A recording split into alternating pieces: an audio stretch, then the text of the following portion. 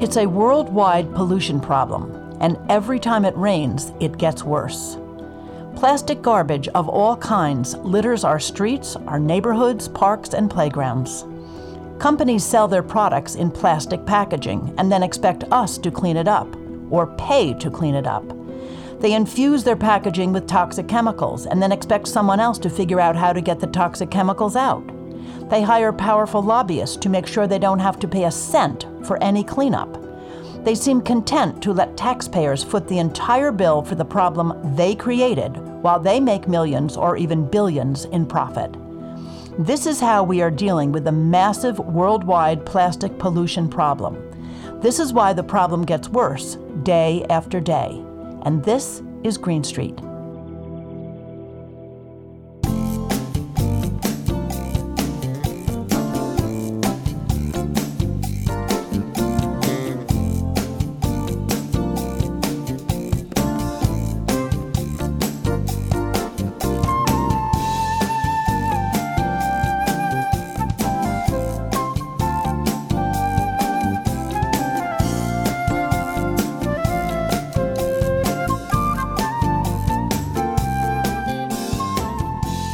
Hello again, and welcome to Green Street. Patty and Doug Wood and our network of doctors, public health officials, scientists, government regulators, reporters, authors, activists, and others, all here on Green Street to help you understand a little more about what is really going on around you, what you can do about it, and how you and your family can live a better, safer, healthier life in this increasingly toxic world.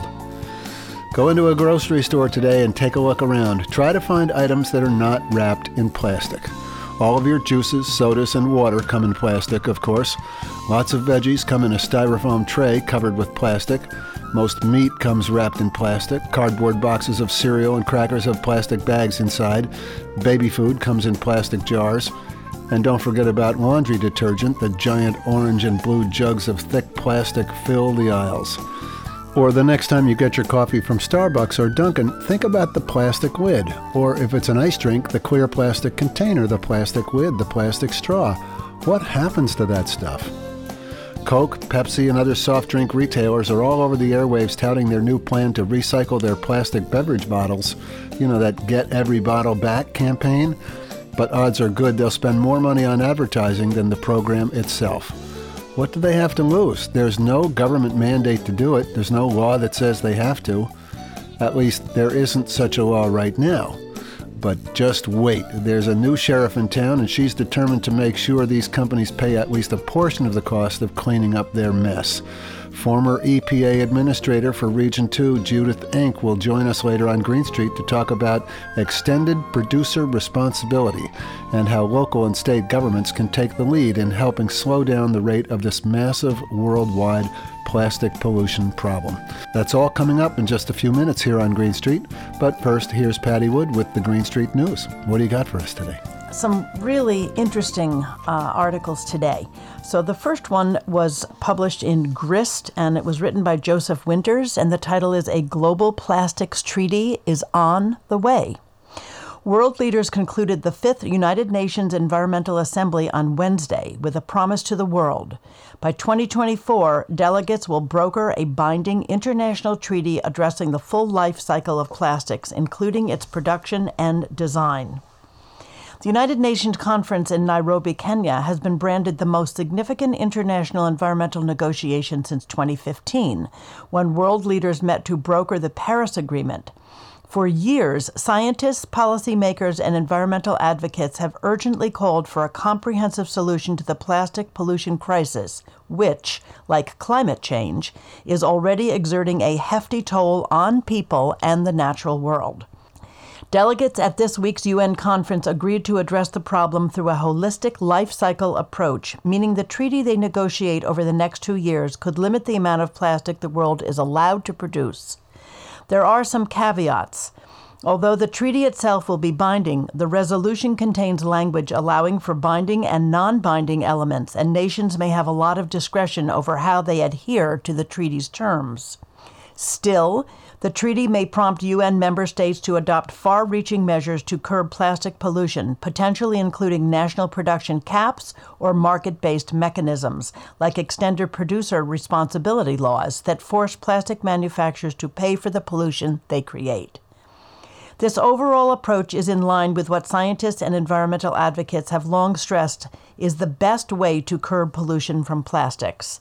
An intergovernmental negotiating committee still has to hammer out most of the treaty's important details, but environmental advocates the world over applauded the UN resolution. Quote, "It's a monumental and inspiring act," said Graham Forbes, plastics global project leader for Greenpeace. "They've set out a powerful intention to tackle the pollution crisis. That's what the world needs," end quote.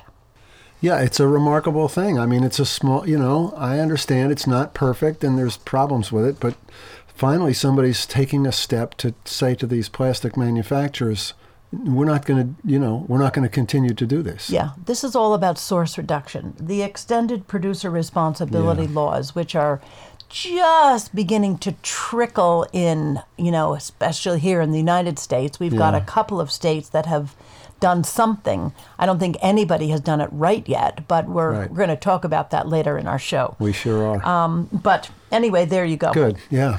Okay, what else?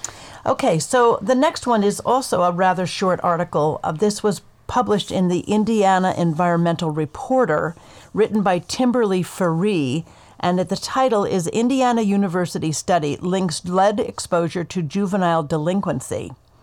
In the first direct analysis of its kind, a study by Indiana University researchers has found a link between lead in drinking water, specifically from private wells, and juvenile delinquency. Quote, "There's not been a direct analysis on lead exposure and children's outcomes later in life before. This is the first," explained Jackie McDonald Gibson, author of the study and chair of the Department of Environmental and Occupational Health at the Indiana University School of Public Health, Bloomington. The study, published in Proceedings of the National Academy of Sciences, found that children who get their water from private wells before age 6 have higher blood lead levels and, as a result, have a 21% higher risk of being reported for any delinquency after age 14, and a 38% increased risk of having a record for a serious complaint, such as felony property or weapons offenses and misdemeanor assaults. Quote, "It's been known for some time now that lead is a neurotoxin. It interferes with young children's developing brains," Gibson told Indiana Environmental Reporter. Exposure to lead, especially before the age of 7, leads to permanent cognitive damage. It also lowers IQ, negatively affects earning potential, and increases the risk for behavioral problems and criminal activity. Research results also highlight the need to prevent lead leaching from well components, fixtures, and plumbing in the 13% of U.S. households relying on private well water. Quote, "Children with private well water are more likely to be exposed to lead because most private wells don't have corrosion control systems in place," Gibson said. "We also found that blood lead levels were about 11% higher in children who received drinking water from wells," end quote. Domestic wells are not regulated under the Safe Drinking Water Act and are rarely tested for lead or treated to prevent lead dissolution from household plumbing and fixtures. If you have private well water, it's important to test it for lead.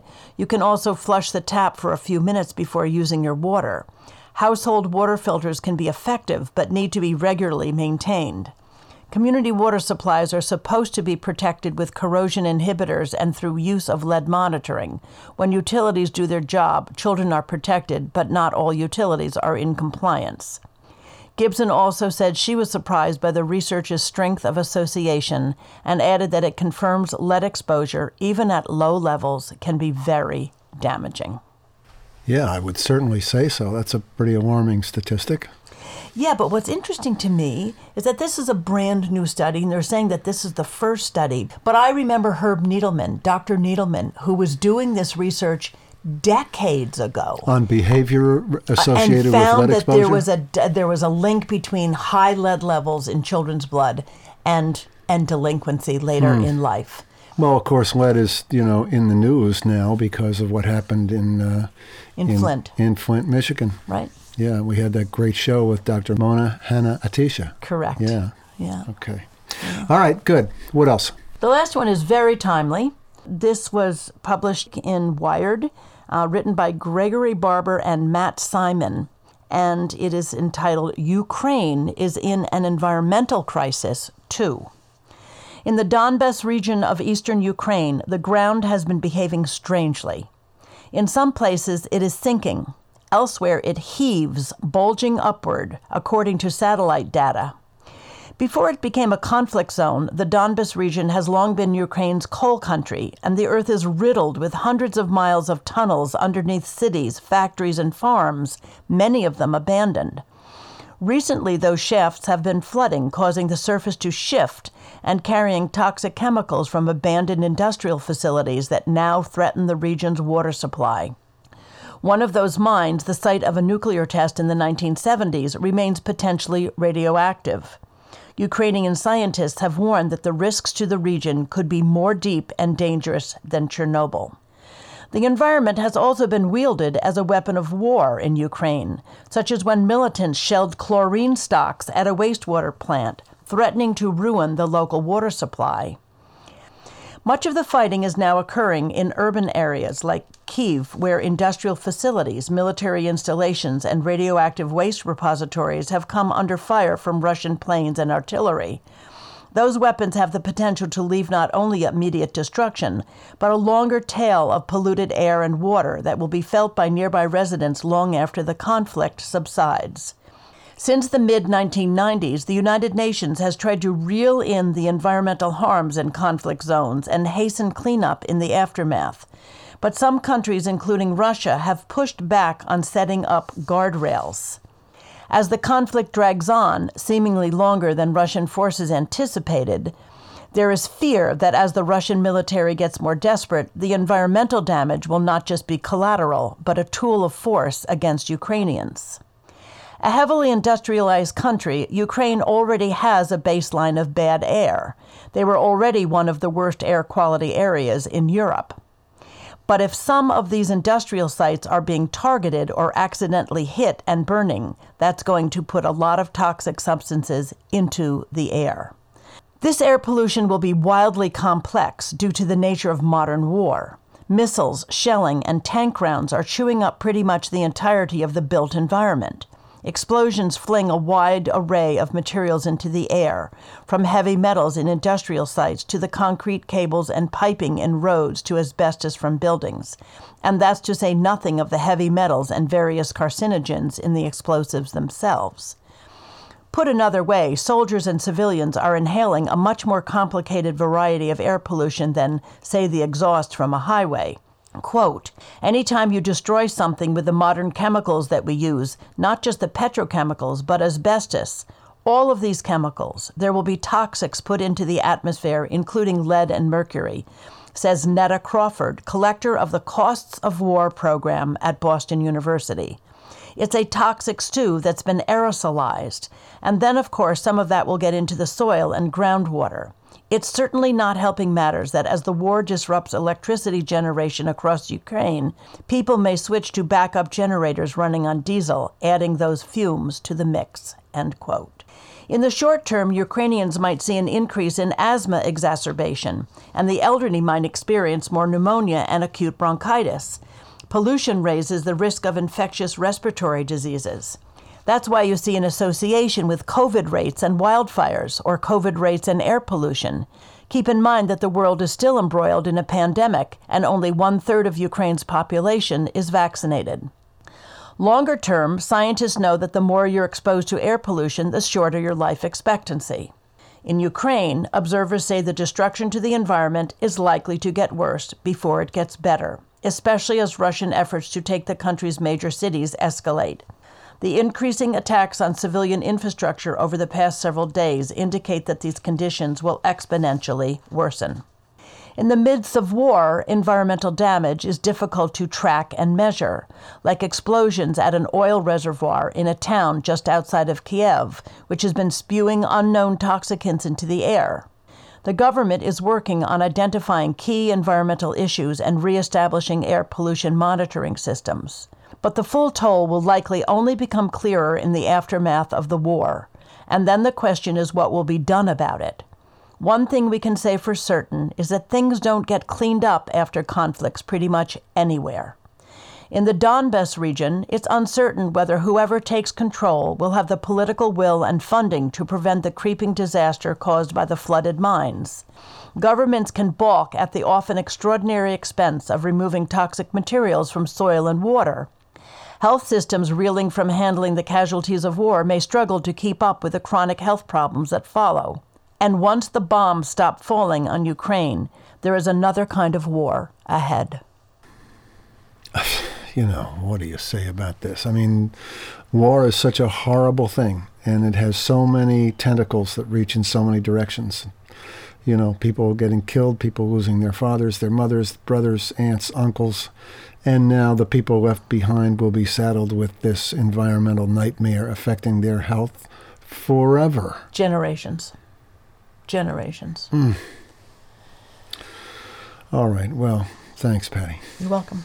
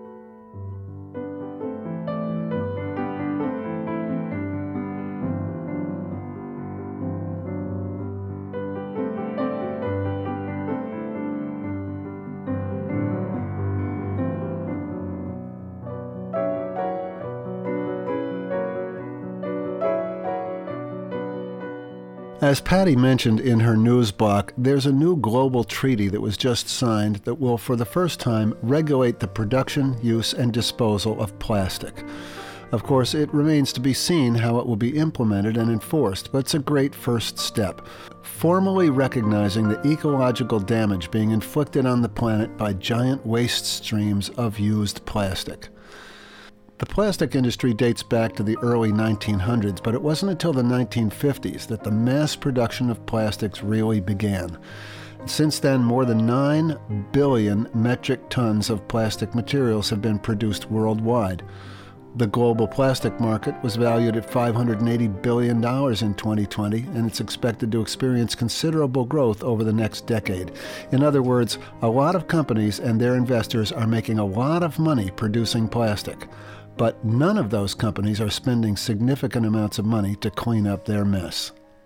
Extended Producer Responsibility, or EPR, is not a new concept, but it's gaining a lot of momentum these days as taxpayers begin to seriously object to footing the bill for these giant and highly profitable companies that are polluting the world. EPR bills are beginning to appear in states across the country. Some bills, written and sponsored by the plastics industry itself, are, as you might expect, pretty toothless, really don't do anything to fix the problem, even though they may sound ambitious and good. Other bills actually have teeth and can really make a difference, but those bills are hard to get passed, since the plastic industry spends a lot of money on lobbyists and campaign contributions. Today, we are delighted to welcome back to Green Street former EPA Administrator for Region 2 and our colleague and friend Judith Enck, whose new organization, Beyond Plastics, is really moving the needle on extended producer responsibility as it applies to plastic. Patty and I spoke with Judith last week, and we started by asking her how she decided to dedicate herself to the plastic issue. Here's our interview with Judith Enck. I gave this a lot of thought. The good thing about being appointed by a president to your job is you know when your last day on the job is. You leave when the president leaves, unless you screw up and you get fired earlier, which remarkably didn't happen with me. So I knew that President Obama's final day in office would be that fateful January day. And I had been researching plastic pollution issues. And it really struck me as one of the most important issues involving environmental justice, and sustainability. So, for instance, the United States has 4% of the world's population, but we use 24% of the world's natural resources. A lot of that toward plastic production. We use 17% of the world's energy, and then, not surprisingly, we generate about 12% of the world's solid waste. Plastics, when I started working on this intently, was not getting enough attention. I felt like there was an unmet need, and I like to go where others are not. So I was quite tempted to work on climate change almost exclusively. And we have a ton of work to do on climate change, but there are a lot of people working on climate change. There were not a lot of public policy experts working on plastics, and that's what I consider myself. And so it was, a bit of a crapshoot. I didn't know if I would actually be able to raise funds to keep a small nonprofit going. I didn't know if there'd be increased interest, but I established my organization Beyond Plastics just over 3 years ago. Beyondplastics.org is our website. And we're slowly growing, and we're tackling production, use, and disposal. And then it syncs up nicely because I teach an online class on plastic pollution at Bennington College. And that forces me to stay current, because anyone who has taught at any level, you know that it's terrifying if a student asks you a question and you don't know the answer, which happens quite a bit. And I just say, I'll get back to you. And I do. But I take a lot of time and a lot of pride preparing for my class. And so I am on top of the latest developments. So there's some synergy there. That's really great. And you can't say that it's growing slowly, because as a board member, I see that it is growing rapidly, and that you're having, just an incredible amount of influence, not just in the, the region where you are, which is the New England region, but across the country. Let's talk about what happened this week at the United Nations conference, the Environmental Assembly in Nairobi, Kenya. Was that exciting? Were you really thrilled that this was that this actually was an issue that was addressed by the world leaders? Yes. I mean, this is very significant. This is the first ever attempted international agreement on plastic pollution. And just calling it plastic pollution as opposed to the sanitized phrase of marine debris is significant. We have a lot of work to do, because this is just a draft agreement that will be negotiated over the next 2 years. But what I'm excited about is it deals with the whole life cycle of plastics, not just what do you do after 8 million to 15 million metric tons of plastic get into the ocean every year, but how do you prevent that? And it should take a hard look at the enormous environmental justice and health issues associated with plastic production in the United States. That's mostly in Louisiana, Texas, and Appalachia. I read the document. It is vague, so different people can read into it what they want. I was disappointed that it did not reject false solutions like plastic burning, known as chemical recycling. And in fact, there's some national reporting that it was the United States that worked really hard to make sure that the toxics reduction element of the plastics issue was removed from this agreement.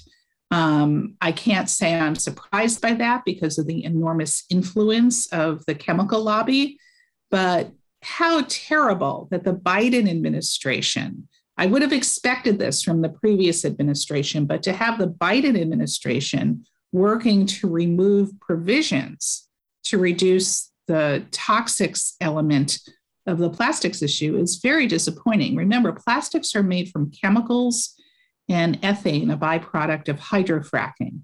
And if we want to see an increase in the anemic 8.5% recycling rate of plastics, you've got to get the toxics out, because you don't want a circle of plastic. Yeah. People talk about a circular economy, but not if it's filled with heavy metals and benzene and other contaminants. Yeah. I mean, this is also true of the paper industry. I mean, we work with a breast cancer researcher who's focus is BPA. And she says that people go out and they buy these recycled paper towels and recycled toilet paper and recycled, all paper products and think that they're really doing something good for the environment. But at the same time, they're actually exposing themselves to biologically active amounts of BPA, because BPA gets into the paper waste stream, right? The paper recycling waste stream, and they remake, new products from this waste stream.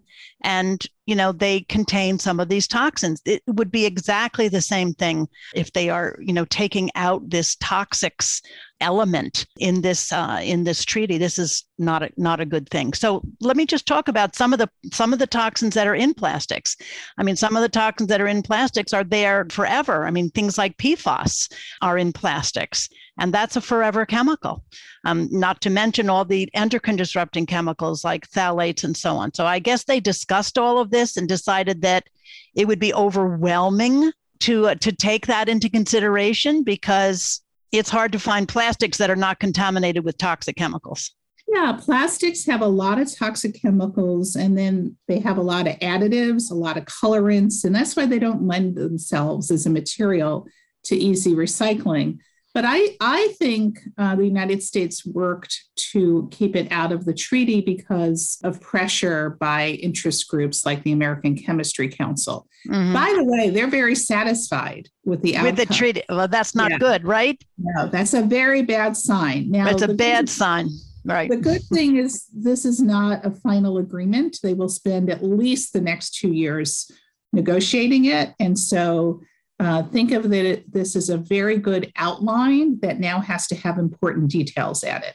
Judith, is there money attached? I don't know anything about this conference, so forgive me, but on the behalf of our listeners who may also not know about it, is there money involved? Are governments contributing significant and reasonable amounts of money to affect some actual change?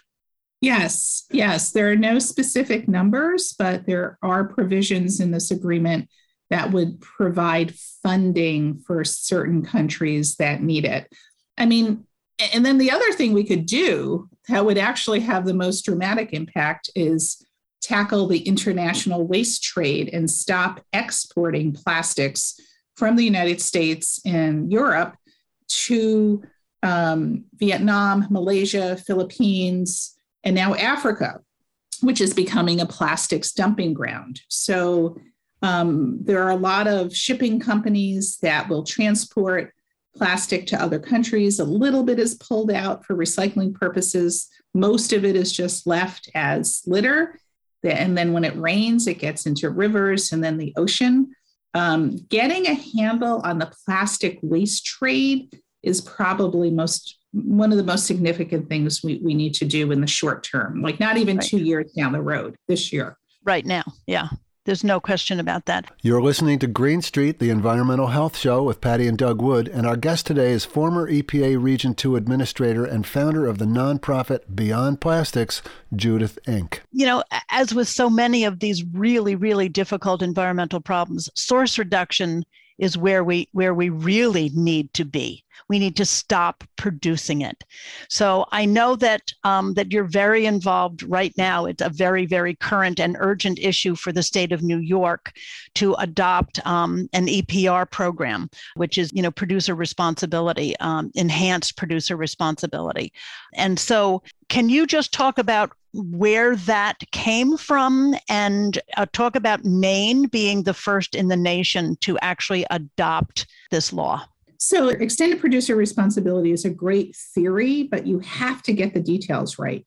So right now, local governments are just flooded with waste that they need to manage, that they have no control over. We're seeing more and more multi-material plastic packaging, for instance, that just doesn't have a market for recycling, especially in the baby food aisle of your supermarket. More and more plastic pouches, multi-material plastics. And it's just not fair to burden taxpayers and local governments with having to deal with all of this stuff. So the packaging companies, the brands, they have no skin in the game right now. Coca-Cola, McDonald's, Starbucks, others can just make a decision to keep putting out non-reusable, non-recyclable, virgin packaging, and our solid waste problem gets worse and worse. So decades ago, various countries in Europe and Canada adopted extended producer responsibility law with mixed success.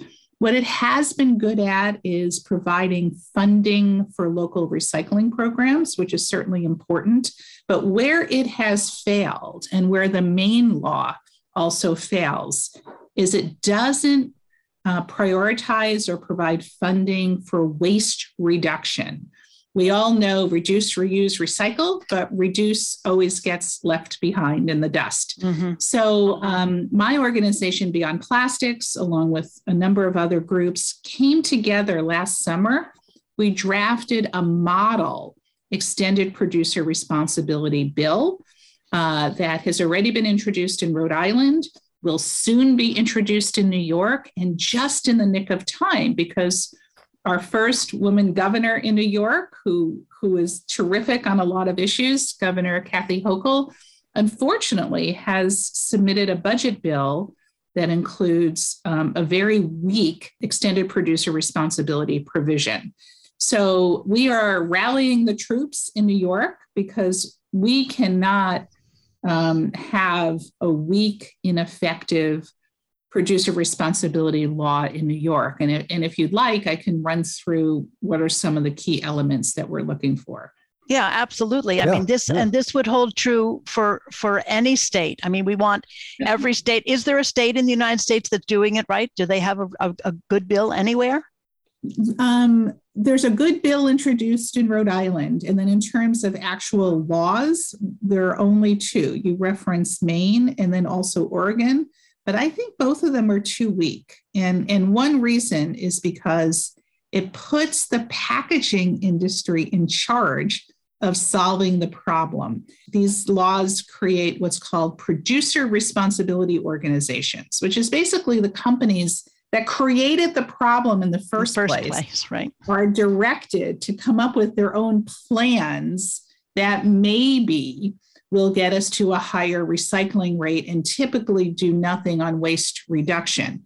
The way to think about this is, would we ask the fossil fuel industry to write their own plan to reduce greenhouse gases without numerical goals? So what the Beyond Plastics model bill does is puts right in the bill that all packaging, this is not just plastic, all packaging and some paper needs to be reduced, reused, refilled by 50% over 10 years. So it's a step process. After you've reduced, reused, refilled one of those, what's left, either recycled content requirement or readily recyclable. So for instance, a Keurig coffee pod would not count as recyclable because it really isn't. But a piece of cardboard would count as recyclable.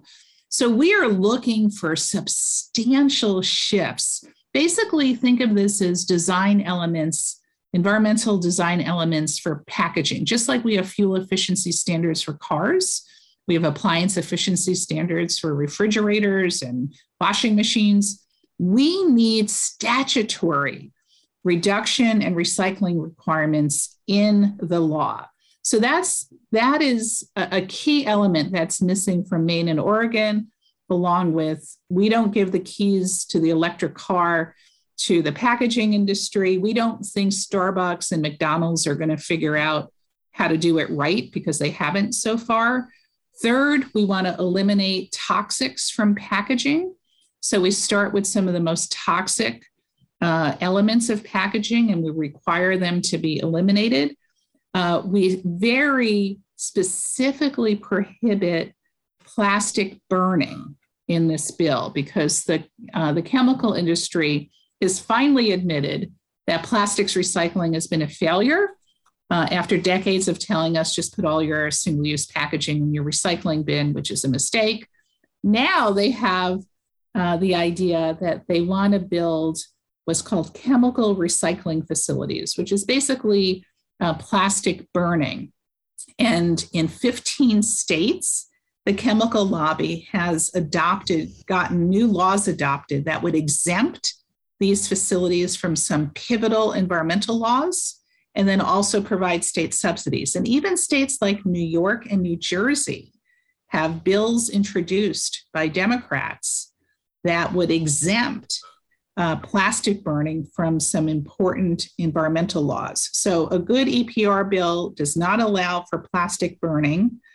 And finally, we want to see some taxpayer relief. So we use what's called an eco-modulated fee. If you eliminate packaging or if it's refillable, you don't pay any fee at all. If you make it from recycled content, you pay a much more modest fee. If it's recyclable, another modest fee. And if it's none of those, you're going to pay a lot. We don't feel like we have the political power to say you can't just put non-recycled content, non-refillable on the market. So what we do is we make them pay a lot, like the real cost to get rid of this stuff, acknowledging the whole concept of environmental externalities. So that's what we need to see nationwide. Nothing serious is yet introduced in the Congress. So this is going to be state by state. The details really matter. You get one of these 6 elements wrong, you're not going to have a good program.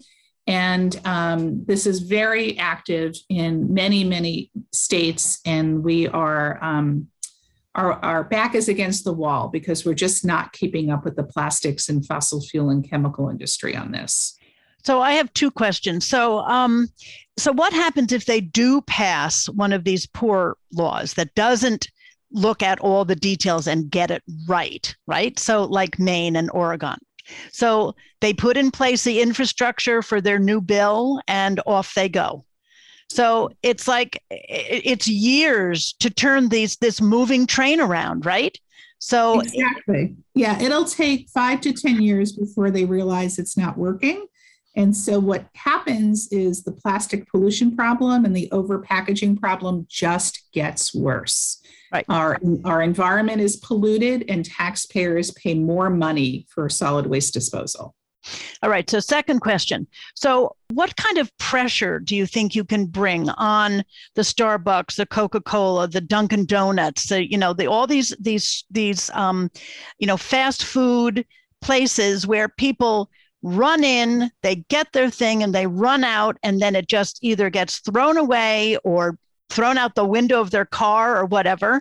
How do they fit into this problem? Do they go back to their source where they get their packaging for all their stuff and say, hey, this is not working for us? The communities are unhappy with this, right? They are unhappy with finding all of our styrofoam, cups or whatever on the beach or in the pond or whatever.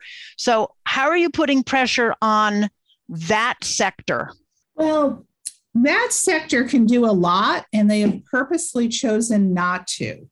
So your listeners can't see this, but I'm holding a Starbucks coffee cup lid that's used in Europe, which is made of cardboard fiber. So it's made from recycled content. If it gets littered, it will degrade, unlike staying around for 100 years. Mm-hmm. And it can be recycled if it's not soiled. Starbucks is doing this in Europe. They're not doing it in the United States. And they're not doing it because no one's making them do it. So I am not optimistic that companies are going to change on their own. There are little rays of sunshine here and there. For instance, Coke recently announced that by 2030, they want 25% of their beverage containers to be made from refillable containers and refundable. So you would need a bottle bill, for instance, to get them all back. And rather than recycling the containers, they're saying, and there are loopholes in this, but they're saying they want 25% to be refilled. That was years in the making. I think they have one person working on it internationally. We'll see if it really happens. These voluntary pledges are often ignored once the ink is dry on the press release.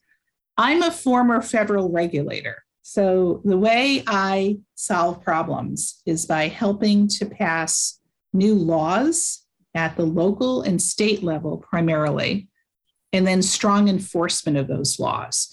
Because that's fairer, because all the companies have to comply, and it's fairer to local taxpayers. We don't need a giant breakthrough in engineering to solve the plastic pollution problem. We know that we can have reusables, that products, there are many products that just, you can get rid of the exterior packaging altogether.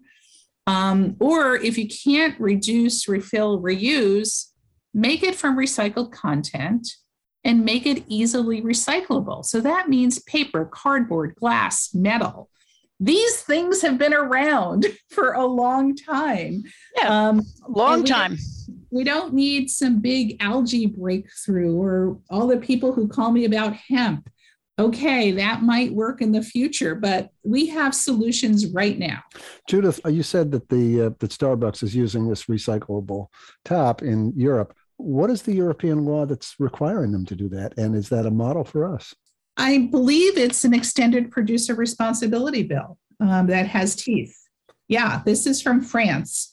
France actually has decent laws on the books that go much, much further than some of the American proposals we're seeing. I'm assuming that they're not doing it because French people are more interested in helping the environment, or maybe they are. I mean, I'd be curious to know what their reason is for doing that and whether or not that's something we could use to our benefit.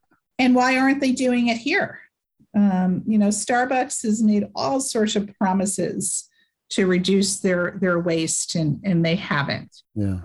This has been a fascinating conversation, and we really appreciate your time. We know how busy you are. So let's get down and dirty and talk about what's happening in New York State and why it's so critical for people to get involved right now on this. Well, if New York does a weak extended producer responsibility bill, it will be exported to other states. So what happens in New York is vitally important. The good thing is New York has an existing bottle bill. It's 40 years old this year. And so we are pushing two policies. One is to expand the New York bottle bill to cover more containers like iced tea and lemonade and liquor and wine, and also to finally up the deposit from a nickel to a dime. And there's this informal recycling economy of people who go around, thousands of people, picking up empty containers, making sure it's not littered, recycling it, and they deserve a raise. And if we could up the deposit from a nickel to a dime, their income will double. And these are people who are economically struggling. I worked on the original bottle bill when I was a NYPIRG student activist. And we always thought that, high school kids or Boy Scout and Girl Scout troops would collect empty containers from the streets. That was the Reagan administration. I didn't realize it would be a major source of income for people who are economically struggling, but it is. There's a name for this job, and they're called canners. I also call them redeemers. Redeemers. Yeah, that's even better. I love redeemers. Sometimes, we have a lot of canners or redeemers in our community. We have a very mixed community, economically diverse. And, because we know that if they take them to the Stop and Shop recycling area, which is where they go in this community, it breaks it up into a million tiny pieces. And they actually do have a fairly organized recycling stream that comes from that machine and goes into, probably, I don't know if it's 100%, but it's probably more likely to be recycled. Yeah. You're absolutely right, Patty. It's a much higher recycling rate if you have a nickel deposit on it as opposed to your curbside recycling program. According to the think tank Container Recycling Institute, for instance, if an aluminum can has a nickel deposit on it, the recycling rate is 78%. Wow. No deposit on an aluminum can, the recycling rate is 36%. And it's similar for glass and PET plastic. So bottle bills work. So what we're doing in New York is trying to expand the bottle bill. It's a perfect example of extended producer responsibility. And then for everything else in packaging world, we need a strong extended producer responsibility bill. Unfortunately, the governor's bill is not strong. The Senate bill is not strong. So all eyes are on the Assembly to give us a bill that would actually solve the problem, as opposed to this bureaucratic, unaccountable system that will take 5 or more years to finally determine is not working. We don't have that time. Every day that it rains hard, we have more plastic going into rivers and oceans. And as our friend Bill McKibben has said, winning slowly is actually losing. And that's what's happening on the plastic pollution issue. We are winning here and there, a plastic bag ban that is statewide, a polystyrene ban, but there's still a massive amount of plastics that is contaminating our marine environment and our bodies. I mean, we really haven't had time to touch on the health impacts, but there was an Italian peer-reviewed scientific study a little over a year ago that documented for the first time health researchers found microplastics in the human placenta on both the maternal side and the fetal side. That should give people pause. So Judith, how can our listeners make a difference here? Get on the phone, whatever they have to do. Give us the bullet points. I think the most important thing is for listeners to contact their state legislators, because this is happening at the state level. So if you're from New York, your state senator, your state assembly member, Governor Kathy Hochul, call them on the telephone because time is short. We don't even have time for letters. And say, you want a strong extended producer responsibility bill, just like the one being introduced by Assemblymember Stephen Englebright. He's the chair of the Assembly Environmental Committee. And you want to expand the bottle bill. Let's raise the deposit to $0.10, cover more materials. So a two-pronged message. Also go to beyondplastics.org. We will be updating information there.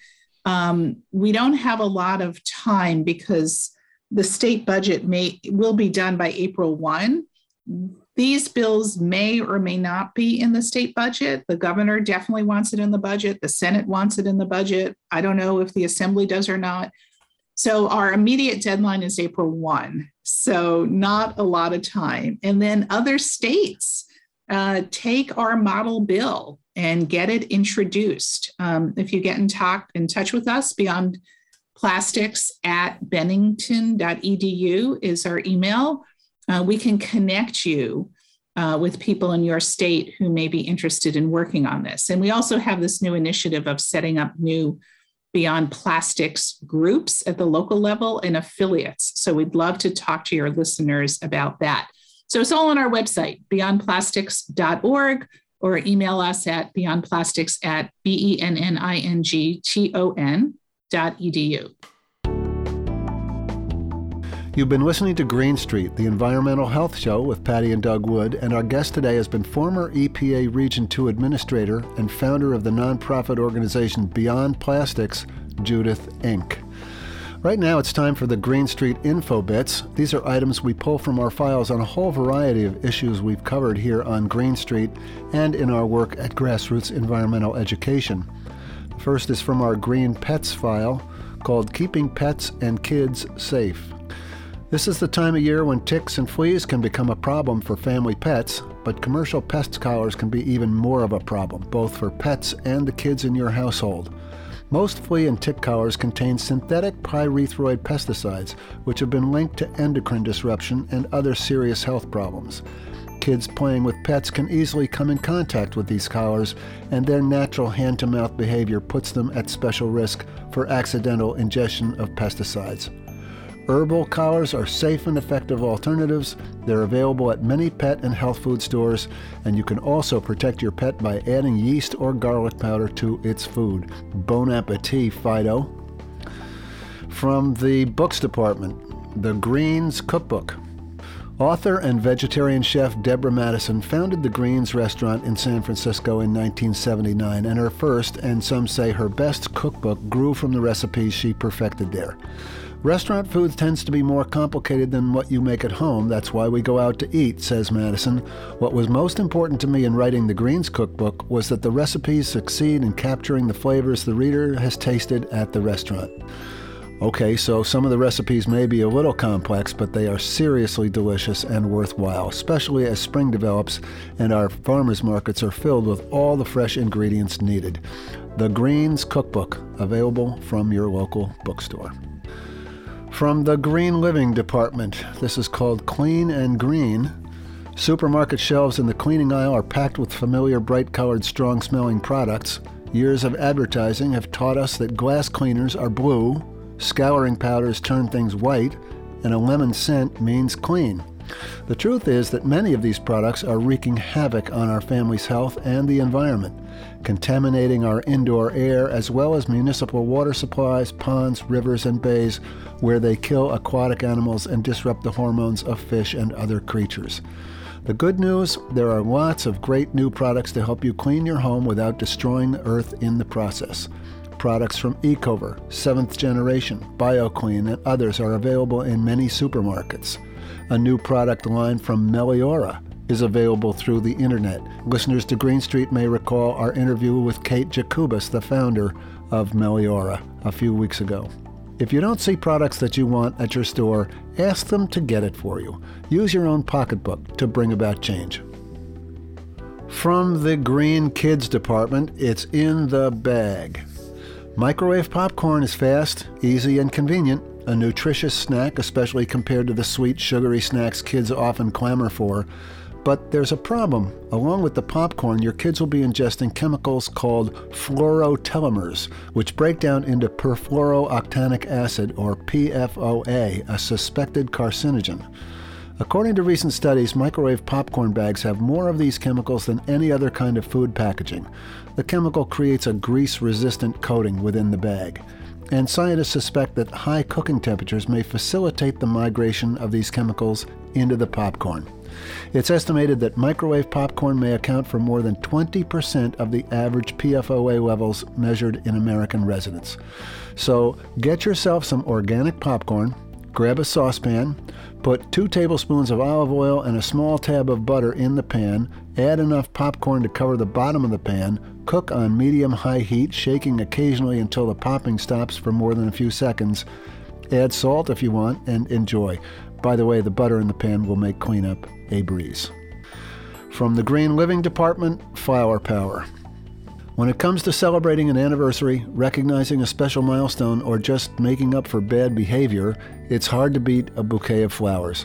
But recent media reports of exploited workers and heavy pesticide use in the commercial flower industry have made it more difficult to order flowers without guilt.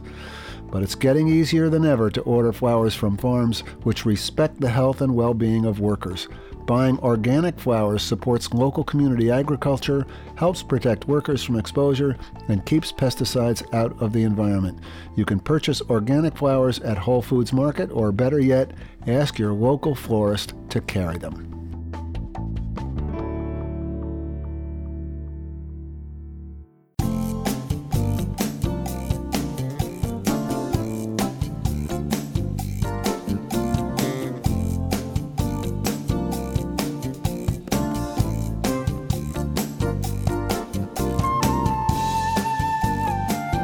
That's going to do it for our Green Street Show today. Remember, if you missed any part of our show, you can always hear it again at our website, greenstreetradio.com, where you can also sign up for program alerts and give us your comments on the show. We'd love to hear from you, good or bad, so give us a shout, greenstreetradio.com. Special thanks to our guest, Judith Enck, and our assistant producer, Ellen Weiniger. Patty and I will be back next week with another edition of Green Street. Until then, be safe, be well. We'll see you next time.